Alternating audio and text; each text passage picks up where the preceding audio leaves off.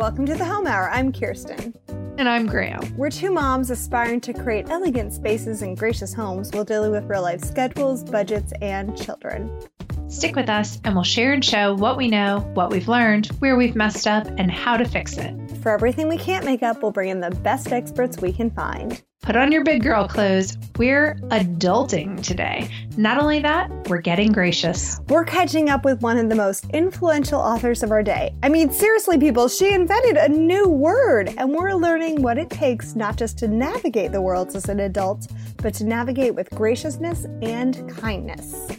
Plus, why houses should match their owners, how to truly enjoy the pleasure of your own company, and why waking up with a gummy bear smushed to your cheek is still a classy move. All that and more on today's episode of the Home Hour. Welcome home. Welcome home, Graham. Welcome home, Kirsten. And welcome everyone to the Home Hour. We have a really fun episode today. We're talking to one of the authors that both Graham and I have actually personally admired from afar for a long time. We both read her work. We both felt like it really influenced us to change the way we live. So it's super exciting to get to share her with you guys today. We're going to be talking to Kelly Williams Brown about her books that she's written, Adulting and Gracious. So we're going to get to all of that in a minute because we have so much good stuff today, but we're so grateful because we have a sponsor today. Yeah, thank you, Kind Bars. I think the best way to kind of dive into this neat offer that we have is just to see if anyone out there has ever tried a Kind Bar, because there are a lot of granola bars these days. There are a lot of bars and snacks out there, but Kind Bars are truly above and beyond, and they stand on their own. My husband is obsessed. My children are obsessed. You might have seen them in your local grocery store, coffee shop, gym, and they're just delicious, healthy snacks using whole ingredients you can recognize and pronounce. And if you're thinking of trying some of these healthy snacks, we've got a kind of great deal for you. You can try Kind Bars for free, and all you have to do is pay shipping.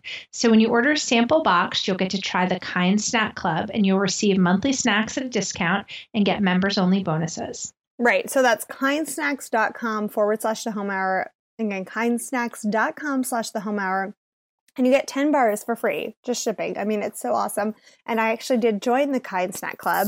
We've been talking about it for so long, and I was in love with Kind Snacks. I would buy them all the time. I would go to the store, and then I'm like, I keep talking about this Kind Snack Club. I've got to give it a try. And I did, and I'm so glad I did. It's just been one less thing to deal with, one less thing to do, and they come to your house, and you can, cancel it anytime. You can put it on pause if you're on vacation or if you're not eating them, although I have found that supply and demand are certainly in line. If anything, we eat more Kind Bars than even the Kind Snack Club keeps up with, because my family loves them. They're just so handy. They're getting thrown into everyone's lunches. My kids have a ton. I don't know if you guys have this, Graham. Do you guys? We have a ton of noon dismissals where they say, don't pack your kids a lunch, but pack a healthy snack. And I feel like Kind Bar is kind of that perfect snack to get them from 8 a.m. until noon. Like, it's just enough and it's healthy.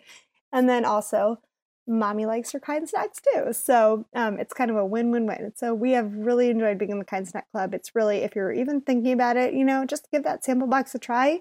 And yeah, it's a great thing. Makes life a little bit easier. So we're big fans. Thank you, Kind Snacks, for your sponsorship. We have enjoyed our membership at the Kind Snack Club. We certainly have. Remember, kindsnacks.com/the home hour. And I think it's time we introduce our fantastic guest today, Kelly Williams Brown. I have adored her for a while, and I think maybe some of our listeners have probably used her word before without even knowing that she was the creator and author, or the creator and engineer of this word. So if you've ever said, I'm #adulting, or you've said, I'm adulting right now. Or you've said, I don't want to be adulting right now, but I am adulting right now.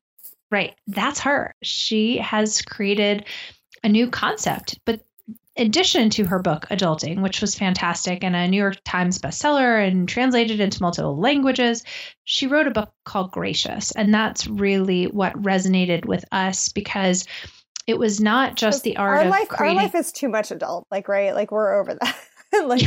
Something about the read children just is like, yeah, I'm an adult. It's official. I don't need I don't need a word. Well, I don't need it's a funny verb. that you say that because obviously when I was doing research to see about, adulting, there's now a new hashtag called unadulting. So all the Sign everything me people are up. trying to do to undo being good parents, I guess, or doing whatever it is we're supposed to be doing. So we have really enjoyed getting to interview and talk to Kelly. She has a beautiful view on what it means to be a gracious person and the ways that just kind of your outlook really doesn't necessarily even affect you, but affects the world around you.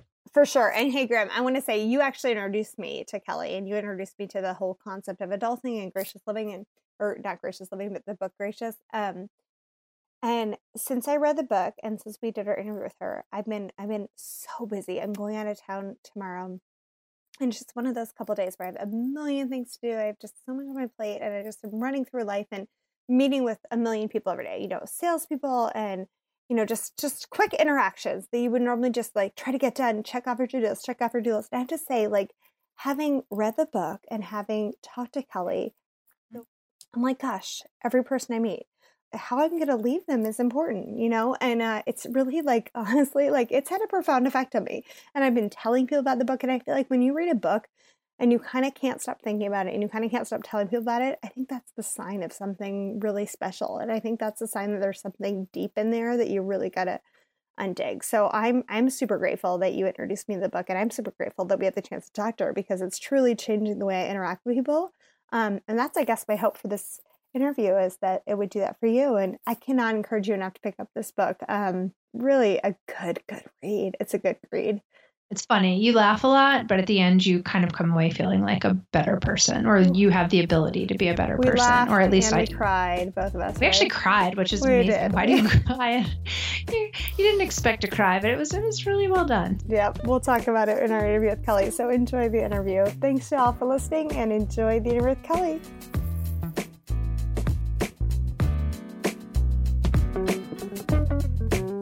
Okay, we are beyond excited. We actually have Kelly Williams Brown here with us. Kelly, welcome to the Home Hour. We are so thrilled you're here. I am so excited to be here. Thank you all so much for having me on.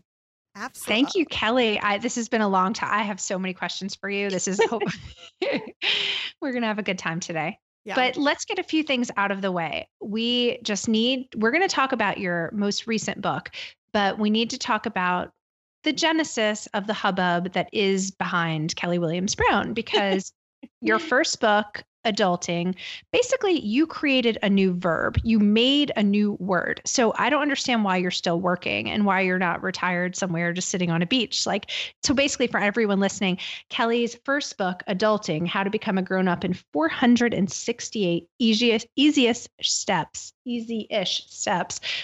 was a New York Times bestseller, an international sensation. It's been translated into over 9 languages.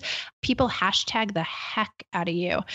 So I think you're at like 1.3 million hashtags for the word adulting. And basically you, as a young adult, have taught people how to be an adult. And so you've done it all by being incredibly funny, self-effacing, and you're incredibly, incredibly real and relatable. So can you set the stage for us a bit and how, as a journalist, you decided to put together this hysterical pocket manual for a generation of kiddos? Well, first off, thank you again for all that. It is kind of crazy to invent a word, although I'm not going to lie, that was a childhood dream. And apparently, I'm not kidding. I was a very, very cool child, as you can imagine. And I think it actually might end up in the dictionary, which is ridiculous because even the first time I said it, I was like, oh, that's really annoying, but people will remember it. And honestly, the idea for the book was, I sort of embarked on it when I was 27, and it really was a reporting project.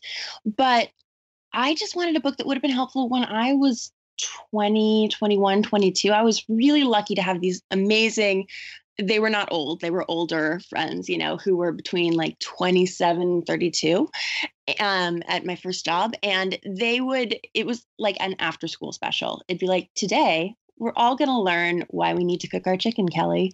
And they would just like so and so lovingly shepherd me through that time. And, actually one of them, my friend Rachel, gave me what was such a gift when I was 22, and I think I was in her car crying about something. Unclear what I would have been crying about. It could have been any number of things because my entire life was. Are we allowed to say the S word? Is that permitted? Yeah, sure. I think you could do it. We Totally. will bleep it out. Yeah, my life is a show. I mean, in the grand tradition of 22-year-olds, like much of my furniture had literally dissolved in the rain when I tried to move. So I was crying about something in Rachel's car, and she said, "Look, nobody tells you this, but this is a really hard time. And it's not hard because you're stupid, and it's not hard because, you've been raised by savages, and it's not hard forever, but it's hard for now. And you just have to go through it, and it's okay, and you just do it one step at a time." And she was so right, because, for a lot of us who sort of have maybe grown up with the assumption we're going to go to college, do the 4-year thing, for all of our lives up until this moment, it's been very structured and very obvious. And you get a syllabus and you know what is going to happen during, in each week of class, right? And you're getting constant feedback. And then all of a sudden you're just out in the world, messing everything up and running out of toilet paper all the time. Right. You're so true. That is a stage of life where it's like I just kept waiting for this. I mean, the syllabus, that's brilliant. It's just like you went to 10th grade and then it was 11th grade and you were getting constant marks, letting you know how you were doing. And all of a sudden, all the marks were gone. And it wasn't just one choice. Wow. Yeah. You really obviously hit a nerve and you found a need, and adulting was a smashing success. So congratulations on doing that and all those people you inspired. But Graham and I today want to talk about your latest book, just because it's so kind of in line with the stuff we talk about on the Home Hour, and that is Gracious. And first of all, the cover is just beautiful and adorable and funny and lovely. But it just really resonated with us. And what kind of made you want to take this next step to not just being an adult, but now like adulting 2.0? Like we're going to do it well now. Right. Totally. And, that was really kind of my thinking process is, okay, now that hopefully your sort of interior life is in order, how do we take that out in the world and sort of make the world a more comfortable and lovely and pleasant place? Because I think, unfortunately, the world is many things. It is not always those, as much as one might hope. It's not always a comfortable place. And, when I was growing up in the South, there were these women who were just like such North Stars to me. And to this day, I mean, it's not about growing up in a particular place, like just those supremely elegant women who just move through the world like with such comfort and assuredness. And then they in turn give that to others. Like they're the kind of people who make you feel elevated when you're with them. You know what I mean? No, absolutely. We completely know. I mean, that's what I think we all aspire to be. And what I loved about Gracious was, yes, you had some very handy bullet point specific nuts and bolts how-tos, but it was almost more like about a philosophy and about like cultivating a way of life. There was sort of like diets are not about eat this or eat that. It's about a lifestyle. And I feel like, as silly as an analogy as that is, it's sort of, a gracious lifestyle. I just loved it.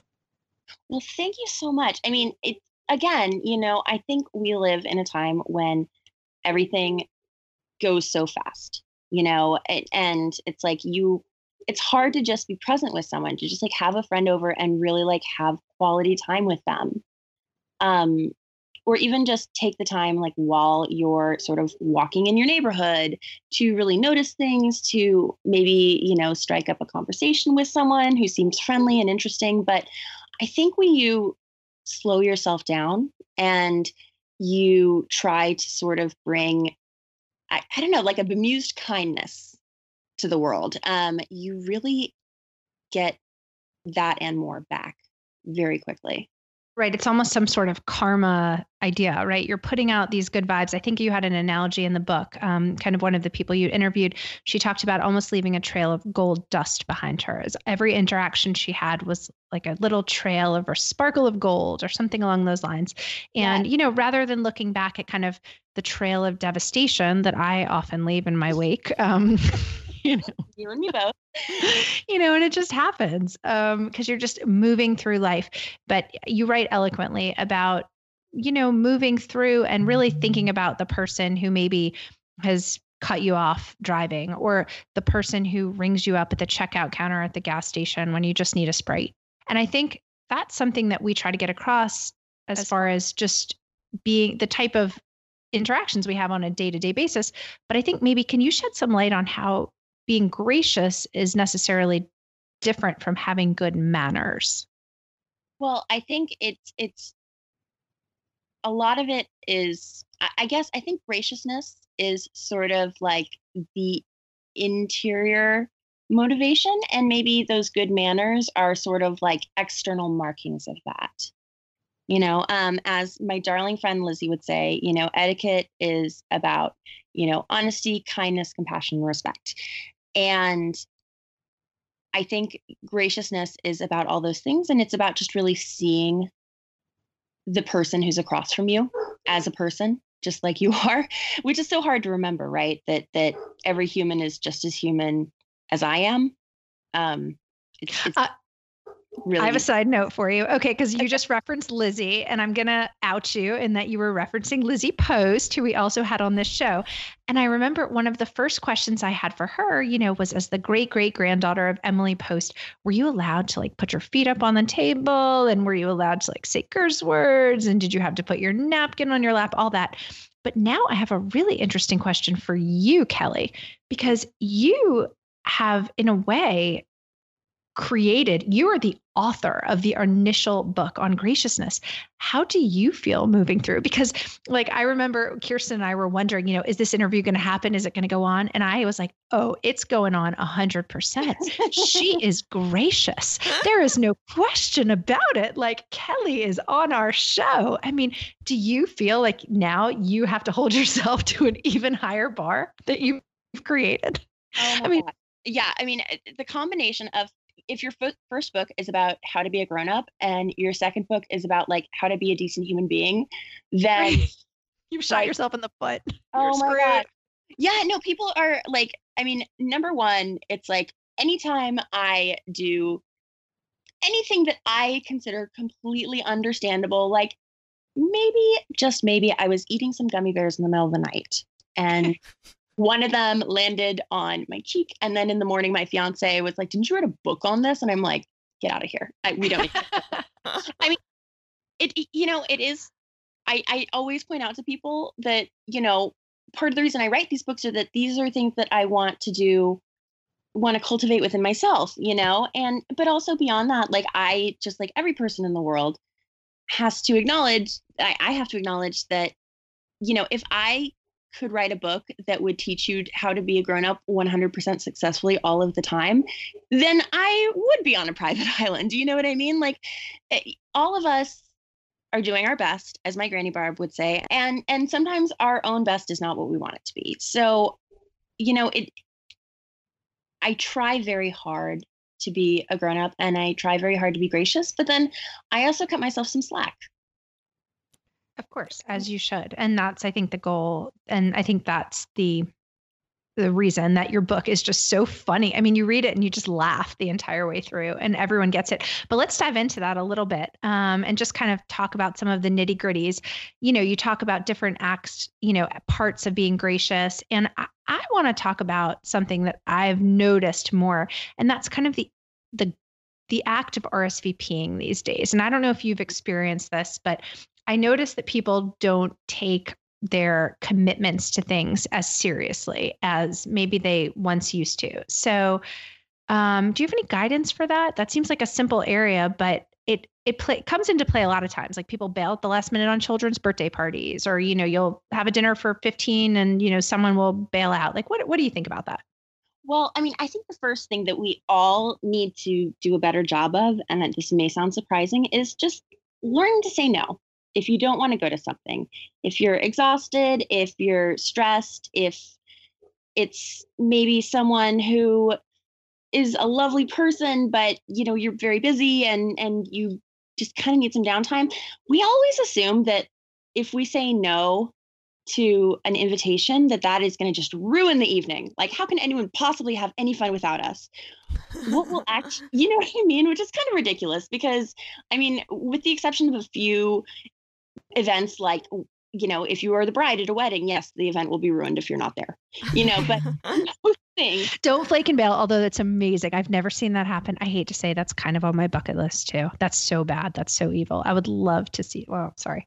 I'd actually like to see someone at a wedding stand up and say, I object.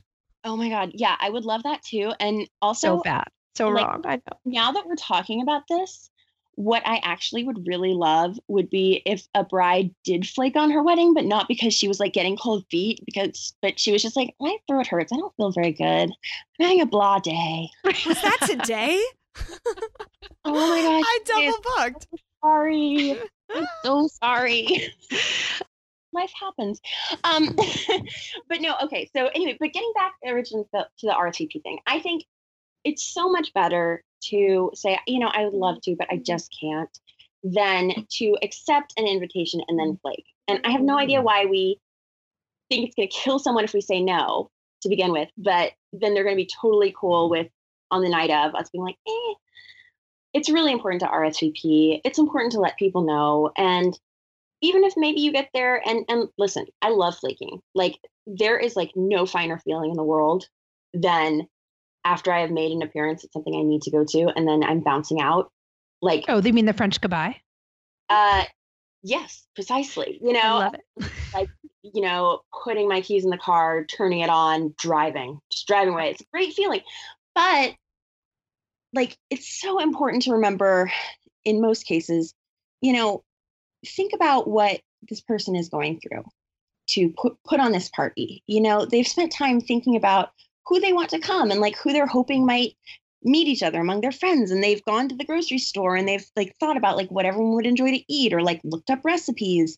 They've cleaned their house, even, the parts of it that none of us will ever notice. And so when you look at that amount of effort versus just what is being requested of you, which is like show up wearing human clothes and a pleasant expression, it's just sort of inexcusable to not do it. Now, there's one important exception. And I will share this. This is only for the best of girlfriends, but it is such a powerful tool. I learned it from my friend Maddie, where she has a friend where when they make plans, they know that either one of them might flake out at the last minute and they're totally cool with it. A flake friend? A flake friend. I love like that. I know. So if you are flaky and you have a flaky friend, then you can set this up and you could be like, look, let's make plans to get together. It's not important if either of us flakes. Okay, but can I say one thing, Kelly? So you don't have kids yet. I am not like a mama bear about anything other than like my children being flaked on like that, because their feelings get so hurt, right? You just did it's like when someone said they were going to come and then they don't come and you're just looking at their eyes and you're like, I bought a piñata. Like, where are your friends? That is like the one thing where like you can flake on me. I'm okay. I get it. Life happens, but children don't get it. And part of that is also me being a good mom and having to teach my children, you know what? It doesn't always work out or whatever. But my biggest fear is flaking on other people's kids. Like every time a birthday party invitation comes, that's my big fear is like, adults can handle a little disappointment, but you always just have that. At least I have that guilt about flaking on kids, and that kills me. There's another level of responsibility. Oh, totally. 100%. And, honestly, I am not yet in a place. I mean, I don't have kids, and my friends who do have kids, they are 1, 2, 3. So they don't really know if I'm at their birthday party or not. I go anyway. But oh, yeah. Well, especially because like there's no more brutal feeling in the world than when it's 15 minutes until your party and you're like, is anyone going to come? And to make that not just your own social anxiety, but this like protective, loving, maternal thing for a tiny person who you cannot explain it to. Oh, brutal. Okay, let's move on to virtual grace because that is just such a big topic. It is. It is. The internet, man. It is everywhere. And it is so very much itself. Right. So how can we show graciousness online, or where are we seeing the biggest offenders, and how do we not let it bother us? I mean, I think the first thing that is so important to remember, and it sounds so revolutionary, is we get to choose. It seems like having a Facebook profile, like being a person who gets back to every single email within 5 minutes, who is constantly updating everything, who's weighing in on everything. Like, those are all choices that we make. And my friend Alex, who I love, and she's just the most serene, like, she's like Buddha has become incarnate and now lives in Portland and has like a really hot chef boyfriend. Basically, she has a great life, but I love her. But she got super big on Twitter for a while, which was part of her career as a freelancer. And, she amassed like literally, I think maybe even hundreds of thousands of followers. Like, she was very popular. But at one point she started noticing how much time she was spending on it, in terms of like composing a tweet, sending out the tweet, looking at the replies, blah, blah, blah. And then she made a calculation that was like, okay, of her awake hours, if she kept up at this rate with Twitter, she was going to spend 9 years of her life on Twitter. Wow. Oh, that's really interesting. And she was like, that is not what I want my legacy to be. Well, and she's got a hot boyfriend, so why? She doesn't have time to be on Twitter. Yeah, I would cook? be. Yeah. I think like more or less they're, and of course they have like this beautiful, amazing apartment too. And I think they're just like more or less like always like sensuously chopping vegetables in a loft together. That's just what I imagine. With a perfectly poured glass of red wine. Oh my gosh, yes. Can we link to her Twitter profile on the show? No, well, that's the thing. She quit. She straight up quit. She straight up quit. Wait, she walked away from 100,000 followers? Yeah. And when we're sitting here trying to figure out how we can pay like a farm in Bangladesh to like click on our Instagram. No, link? we are not. But if No, you do we're want to not, follow but- us over at the Home Hour, we're on Instagram. Wait, so what was the problem? Did she just feel like it was taking too much time, or was she not feeling like it was like a worthwhile interaction, or were people what was she tweeting about also? I'll be honest, I have never been much of a Twitter person, and so I think a lot of it was just like stuff that she had written, stuff that she was thinking about, like reaction to news of the day. But she said that the problem was that she found that her brain had gotten so loud, and she felt like when she was with friends, she wasn't actually having quality time with them. And she didn't actually get like tons of hate or negative feedback or anything, but she just felt like giving all that time to the internet was not a worthwhile investment for her. And for what it's worth, she's like booked out forever. But, I think it's really also important to remember that if someone isn't saying something useful, you don't have to listen to them. And furthermore, like if someone is saying something that is terribly offensive and going to be upsetting to you, you just don't go. And I use the example, like, granted, I am from the South. I have grown up with guns. I have guns in my house right now. I would not necessarily go to a meeting of like fully automatic firearms for everyone, even kids. Like in real life, if that meeting were happening somewhere, I'd be like, that's not a meeting for me because I disagree with the premise, Mm-hmm. So, but on the internet, like we can kind of lurk and creep around and kind of upset ourselves with that stuff. Right. And also, I always have to remind myself, because if you are a person, and especially a female that exists on the internet, then you are going to get some really nasty vitriol. You just are, and the one thing that has really helped me, aside from just exposure over time and just getting a thicker skin, is to think, okay, if I was walking down the street and someone were shouting these things at me, these crazy, crazy things that they're saying to me online, I would like smile nervously and back away. And I'd be like, wow, I hope that person like gets some help because they are not gets well. the help they need. No, and I'm not even saying that in like a snarky way. I like if someone was yelling at me on the street, things that people say on the internet about each other, you would think like, wow, there is a mental health crisis in this country.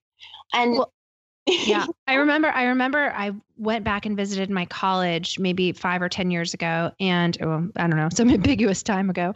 And I went into the bathroom stall of the ladies' room, and they had put up a flyer, like the student center had put up a flyer that said, "The internet is the new bathroom wall."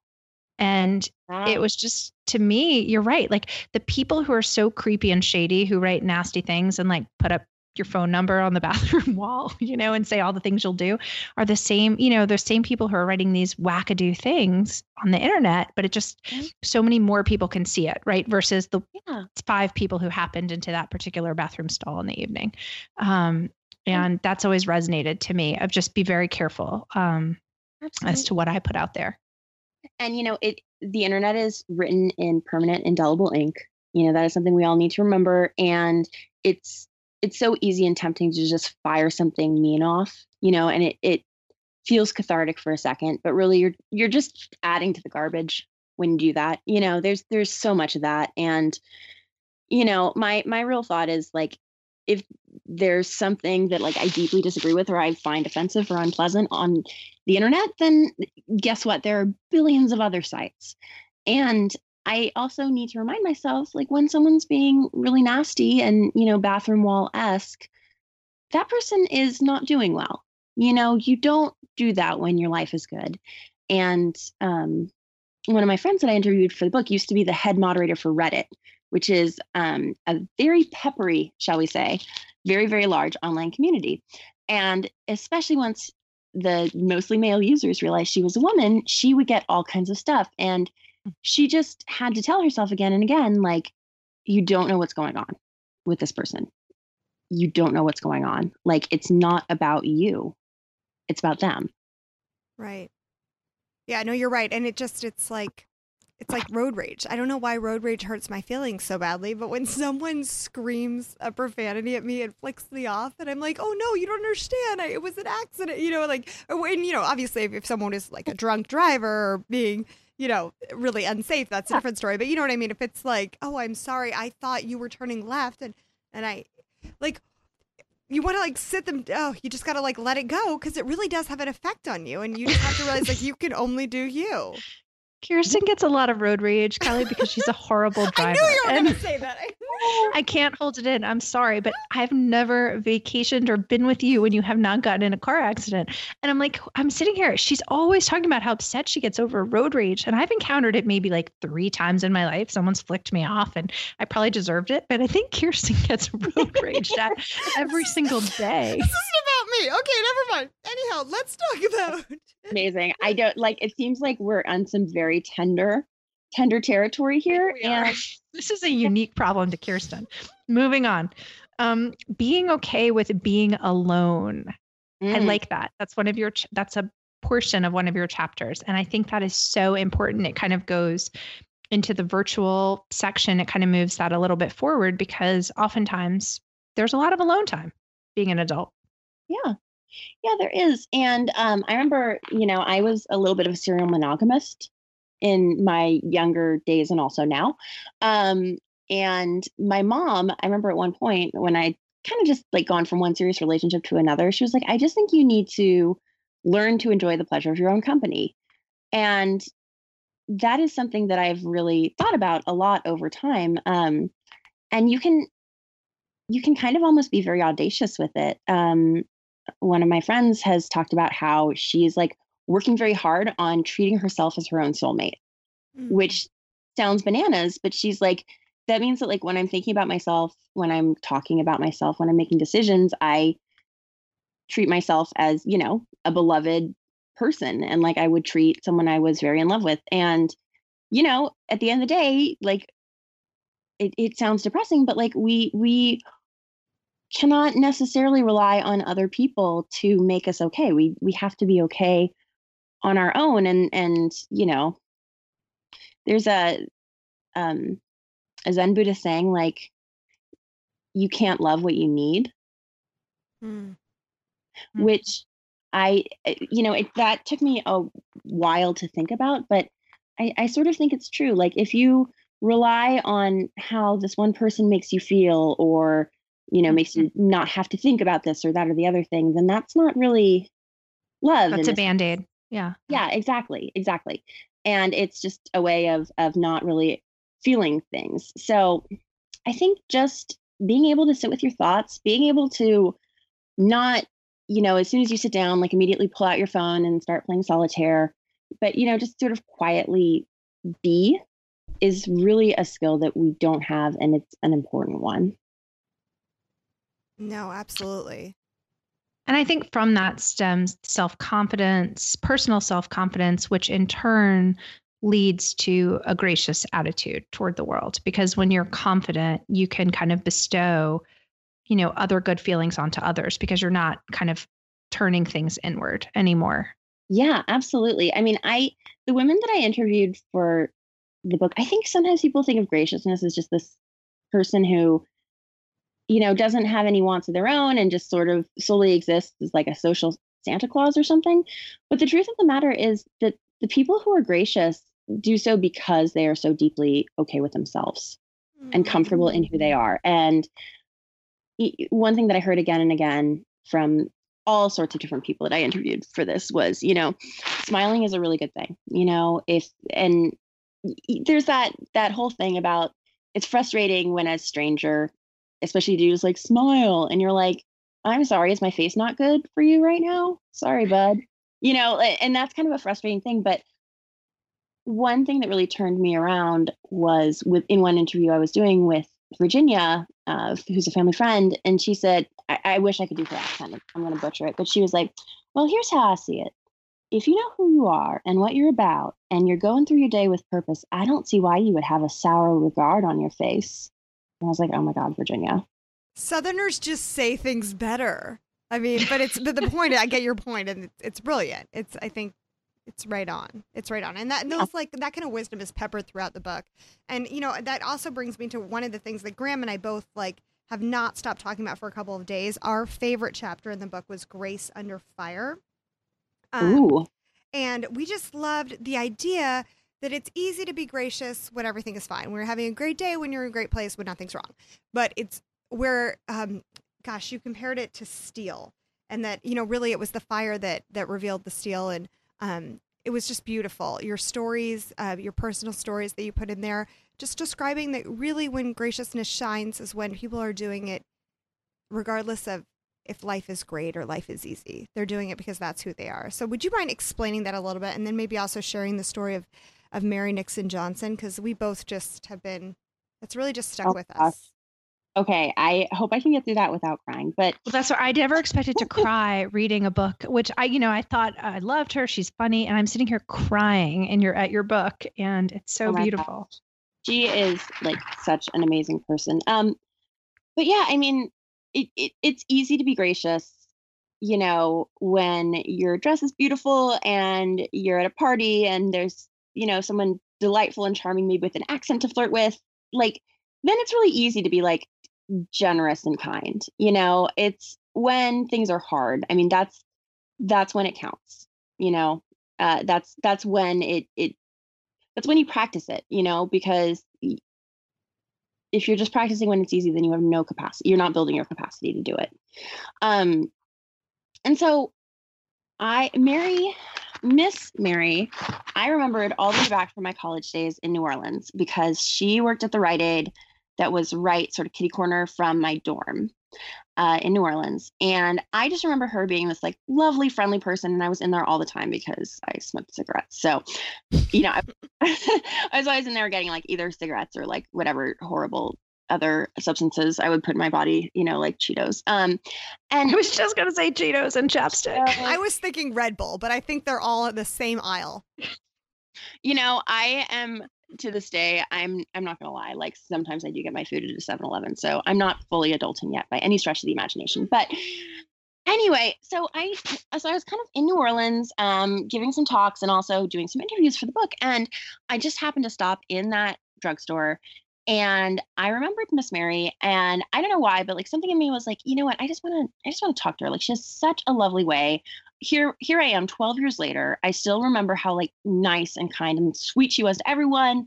And I just want to talk to her. And I had no idea, like when we sat down to talk about graciousness, her story, which is, I mean, Do you mind if I read it a little bit? What do you Yeah. think? Is that okay? No, that'd Because be it great. really is so beautiful how you did it. I was delighted to see Miss Mary still behind the counter at an uptown Rite Aid in New Orleans. Mary is graciousness embodied, and she radiates that kindness to everyone who walks through that door, to everyone at her church, to everyone she meets. She chooses every day to turn her face toward the sun, toward goodness. She has every valid reason a human can have not made this choice, and yet she always does.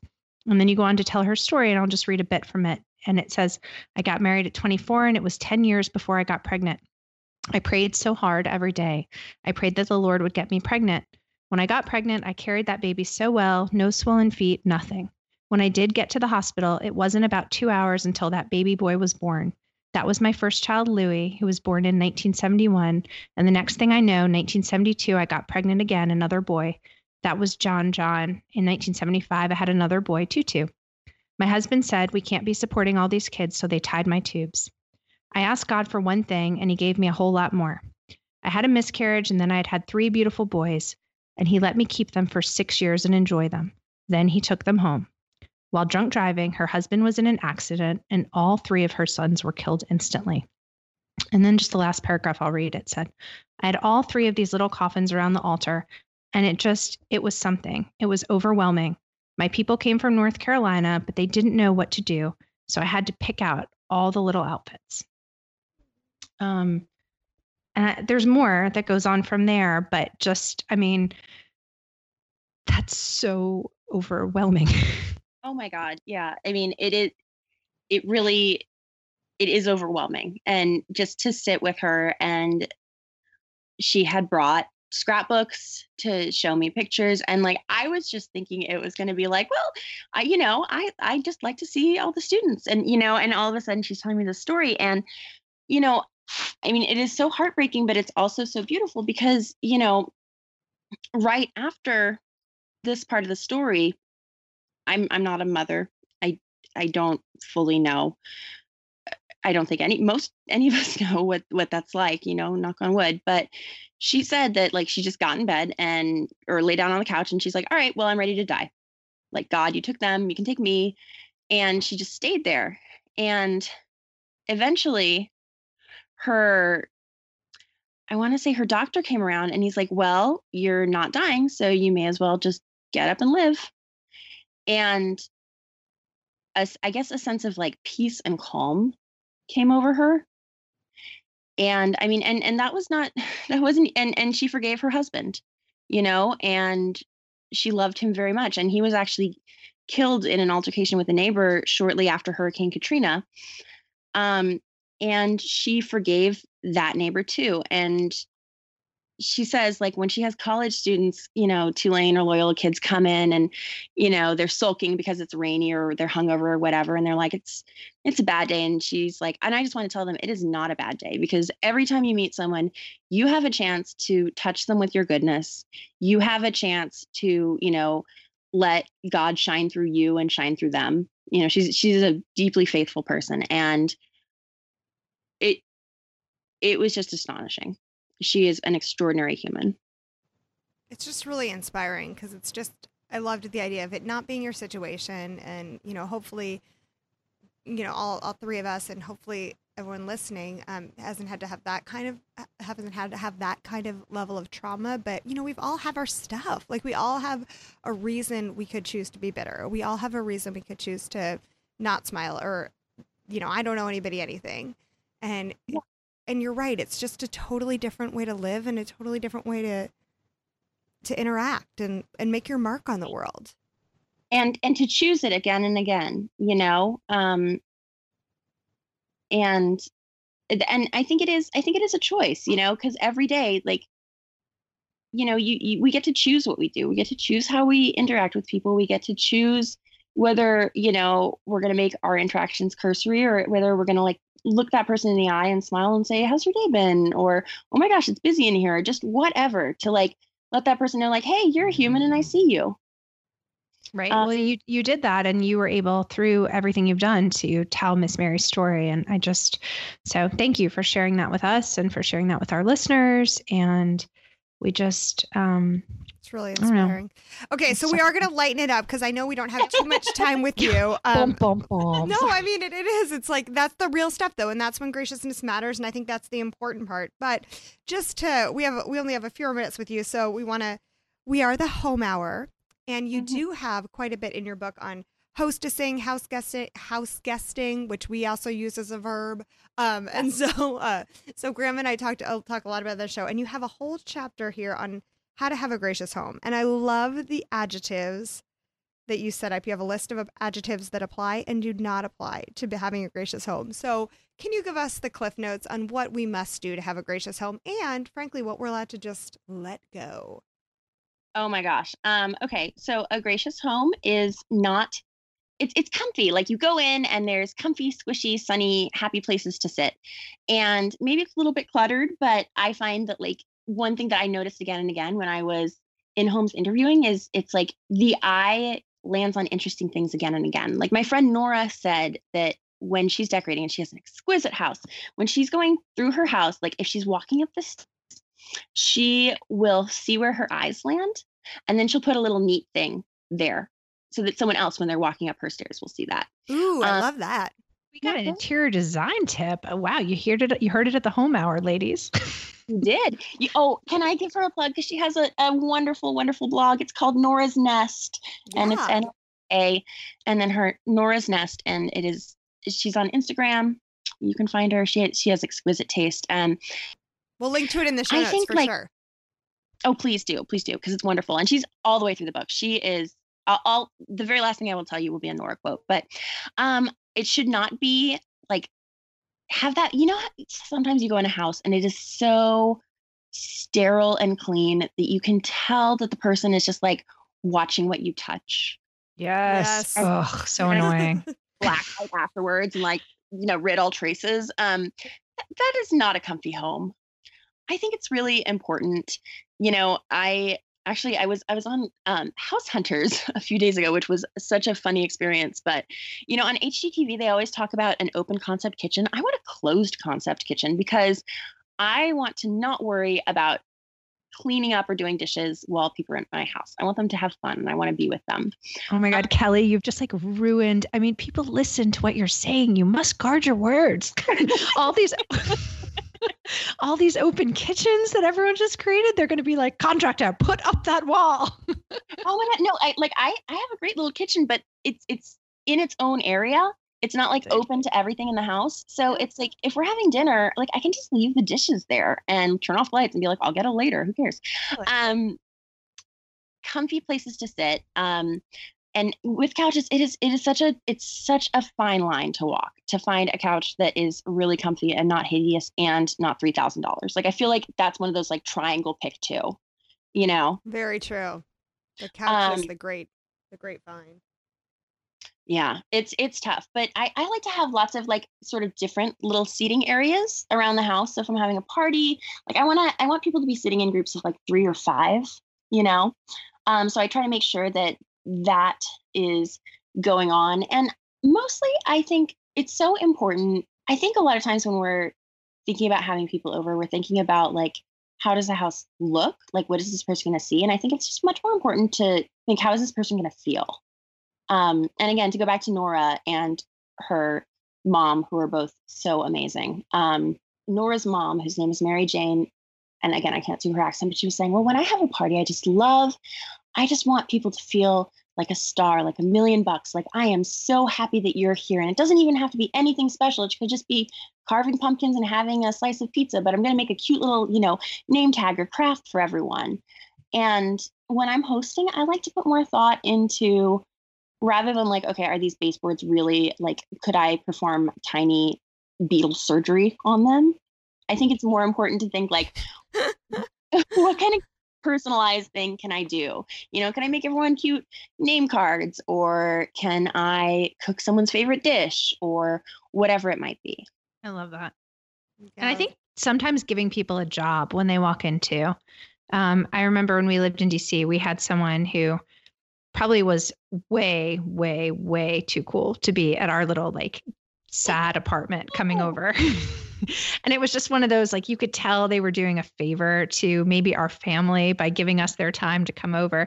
And it was, we didn't know them, and I'm not going to say the person's name. And anyway, the person walked in and I said, hey, we're out back dyeing Easter eggs, and my 2-year-old's like up to his arms in Easter egg dye. Could you just get on that? We're going to need you to jump right in. And I got 4 more eggs to dye, 4 dozen more eggs.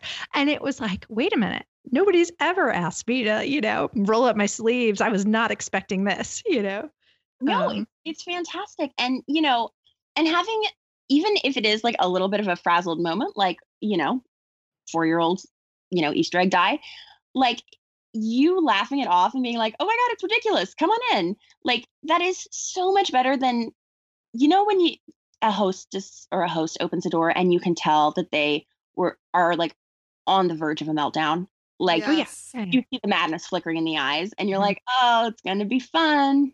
You've got the 15-minute warm-up period where everyone feels awkward. We've talked about this a lot on the show. We're like, where do you put your purse? What should you do? Where do you stand? Do you get your drink? Like, what do you do? 15 minutes of just weirdness until everyone kind of chills out and comes down a little bit and you get your groove. Mm-hmm.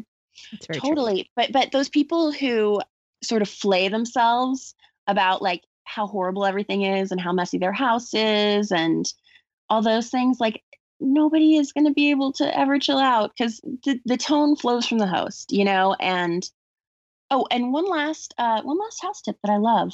I think that people should match their houses and vice versa. What do you mean? Tell us more. Okay. So I think it's really important to like look at your own personal style. Like what colors do you wear? Do you like really formal things? Do you like mod things? Do you like sort of flowy, drapey things? Because if you come into my house, it looks kind of like me and vice versa.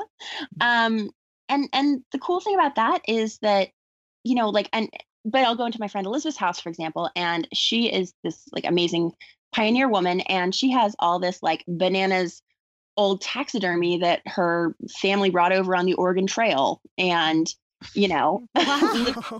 yeah. And it's like so amazing. And it's full of old books and weird antiques and stuff. And, and it looks like her. And it's like her house is an extension of who she is. And, homes that I really love, I don't think it doesn't have a lot of like sort of mass produced, like decorative tchotchkes. It has things that say something about the person, or about places they've been or about things they love. And I think that I love being in people's houses. Like it is the perfect combination of like loving interior design and just being nosy. And I think, and I think if you think about like, like historically your favorite homes that you've been in, like the ones that you have that amazing emotional connection to, I'll bet they're like full of that person or that family's energy. Yeah, mine are all old people's homes because I feel like they put out more of their old stuff. And so I'm always happier in older people's homes. So like really, really old people. I love Lily Pulitzer. Like I wear a ton of Lily. Lily's like my favorite. It just makes me happy. So bright and colorful. And we can play in my daughter's room Lily Pulitzer camouflage because she's got Lily everything. Lily shower curtain, Lily curtains, Lily bedspreads. And then I'll put her in a Lily dress and I'll say, go hide. And it's so and all the Lily camo runs together. It's amazing. That is the most Southern thing I have ever heard in my life. And I was in a sorority, so kudos. That is amazing. She's training. She's training hard. Okay. Really true. Well, on that note, we've got to wrap this up. We love talking to you. And I just want to read one paragraph from your book for our listeners before we wrap up, because I just think it summarizes the entire book and your entire philosophy. Every single time you make a decision to be gracious, you have done, well, I would say your fair share, but that implies, again, that this is something we have to do. We don't. We get to do it. We get to move forward in time and space, scattering patience and kindness and compassion behind us like flower seed, while knowing that we may never see that flower open its face to the sun. I love that. I mean, just that's what we're leaving people with, kindness and a good feeling and just thoughtfulness and an attention to other people's needs and knowing that they're human. Love it. Yeah. Yeah. And it's so good. It's so good for you to do it. It's good for me. It's good for all of us. And the world needs it. So we all get to choose. Love it. Thank you again, Kelly. It's been a treat. Kelly Williams Brown, the author of Adulting, How to Become a Grown-Up in 468 Easiest Steps. And today's topic, gracious. Thanks so much for listening, and everyone, welcome home.